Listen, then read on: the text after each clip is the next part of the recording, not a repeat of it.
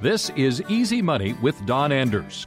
With more than a decade of financial planning experience, Don has helped thousands of people retire on their terms. He's been seen in the Wall Street Select, the Miami Herald, and on major television networks like NBC, CBS, ABC, and Fox. The Easy Money podcast was created to help explain complex financial concepts in an easy-to-understand way, without all the jargon. Now it's time for Easy Money with Don Anders. So annuities have really become a hot topic nowadays, and I almost feel like it's because everybody else is bashing it and they want to get on that train of bashing annuities. And while annuities can be bad, they can also be very good and very valuable. So what I want to do today is explain what annuities are, make sure you understand it, and make sure you're not just taking somebody else's opinion on it. As a financial advisor, I meet with clients all the time and they'll walk in and say, okay, I just don't want an annuity. And I go, okay, fine, why? Tell me why you don't want an annuity so I make sure we get you into the right product or account or fund. And oftentimes when I say why, they say because annuities are bad. That's not an excuse. That's not a reason why. If you understand what annuities are and the pros and cons, and then you still don't like them, fine, that's great. But at least understand and get educated on what an annuity is. And that's what we're going to get into in this video. So what is the A word, or annuities? An annuity is just a financial contract that you have with an insurance company.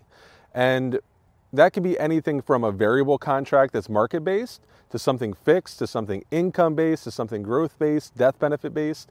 It doesn't really matter. It's a financial contract with an insurance company. And that's what you need to start with. That's your base on what an annuity is. Now, one of the biggest misconceptions about annuities are that they are all annuitized. And a lot of times people think that annuitization is the same as an annuity. What annuitization is where you give a company or a pension fund or even a person money and they give you back a set amount of money for a set period of time. And this is where most annuities got a bad rap. We like to call these your grandfather's annuity, annuities that made you annuitize the contract. Because when you do that, you lose control of the money. Now the insurance company has your money and they have control. And in some cases, they pay you out this money, an emergency happens, or you pass away, and there's no more access to the money, and the insurance company actually keeps everything. Your beneficiaries wouldn't inherit anything. But most annuities are not annuitized anymore. This is a fallacy that annuities have to be annuitized. Most annuities are just financial contracts that offer some type of security, whether it's income or death benefit or security from the market. That's what most annuities do nowadays. They don't actually annuitize. Let's get into the 4 basic types of annuities. Now there's more than that. We're going to get into the 4 most common types so you understand what types of annuities there are. The first one is exactly what we talked about. It's an immediate annuity. And this is an annuity that makes you annuitize what we were talking about before. I like to call this your grandfather's annuity. Now there are certain instances that a immediate annuity does make sense. For instance, if you're under the age of 59 and a half and you want to take some qualified money and turn it into income without a tax penalty, you can actually use one of these and they won't give you a tax penalty because you've annuitized. So there's strategies behind using these, but for most people, they are not a good fit. The second type of annuity is a fixed annuity. And a fixed annuity works a lot like a CD, where you give your money to an insurance company and they'll give you a set interest rate for a certain period of time. So for example, right now, there are 5-year fixed annuities paying over 4%, and there aren't really any 5-year CDs paying that much. So if you're just looking for a set guaranteed interest rate, this is probably the way you want to go if you're thinking about an annuity. The nice thing about fixed annuities is there's typically not any fees. You just give your money to the company. They say, okay, for the next 5 years, you're going to get a certain amount of interest. And then after those 5 years, you can take your money and do whatever else you want with it. You can keep it there. You can roll it over something else, but it gives you a set interest rate. The third type of common annuity, and this is becoming very common, is a fixed indexed annuity. A fixed index annuity is a combination of a fixed annuity and a variable annuity, which you're about to get into. I like to call it kind of a hybrid account. It's fixed because it can't really lose money. The only time it can lose money is if you added fees or riders on it, but a lot of them will not have any fees unless you elect for a rider. So what they'll do is they'll base you on a market index, and they'll give you a floor and a cap. The floor, let's call it 0%. And let's say there's a cap of 5%. And you're based on the S&P 500. Well, if the S&P 500 does 10%, you're capped out at 5. But if it does negative 10%, you won't lose any money. Now, the big complaint about this is people will say, yeah, but if you just invest directly in the market, you'll earn a lot more, which is true. Historically, if you invest directly in the S&P 500 instead of a fixed indexed, you're going to earn a lot more. But you're also taking a lot more risk. So what this account is good for is somebody who says, I like the idea of some type of market participation, but I don't want any risk to my principal. A lot of times when people retire, they'll come to me and they'll say, Don, listen, I have $200,000 in my retirement plan. I want to see it grow, and I would prefer it to grow, but what I don't want is to open up my statement and have to worry about it being less than $200,000. This would be a pretty good option for somebody like that. The last type of annuity that's commonly used is a variable annuity.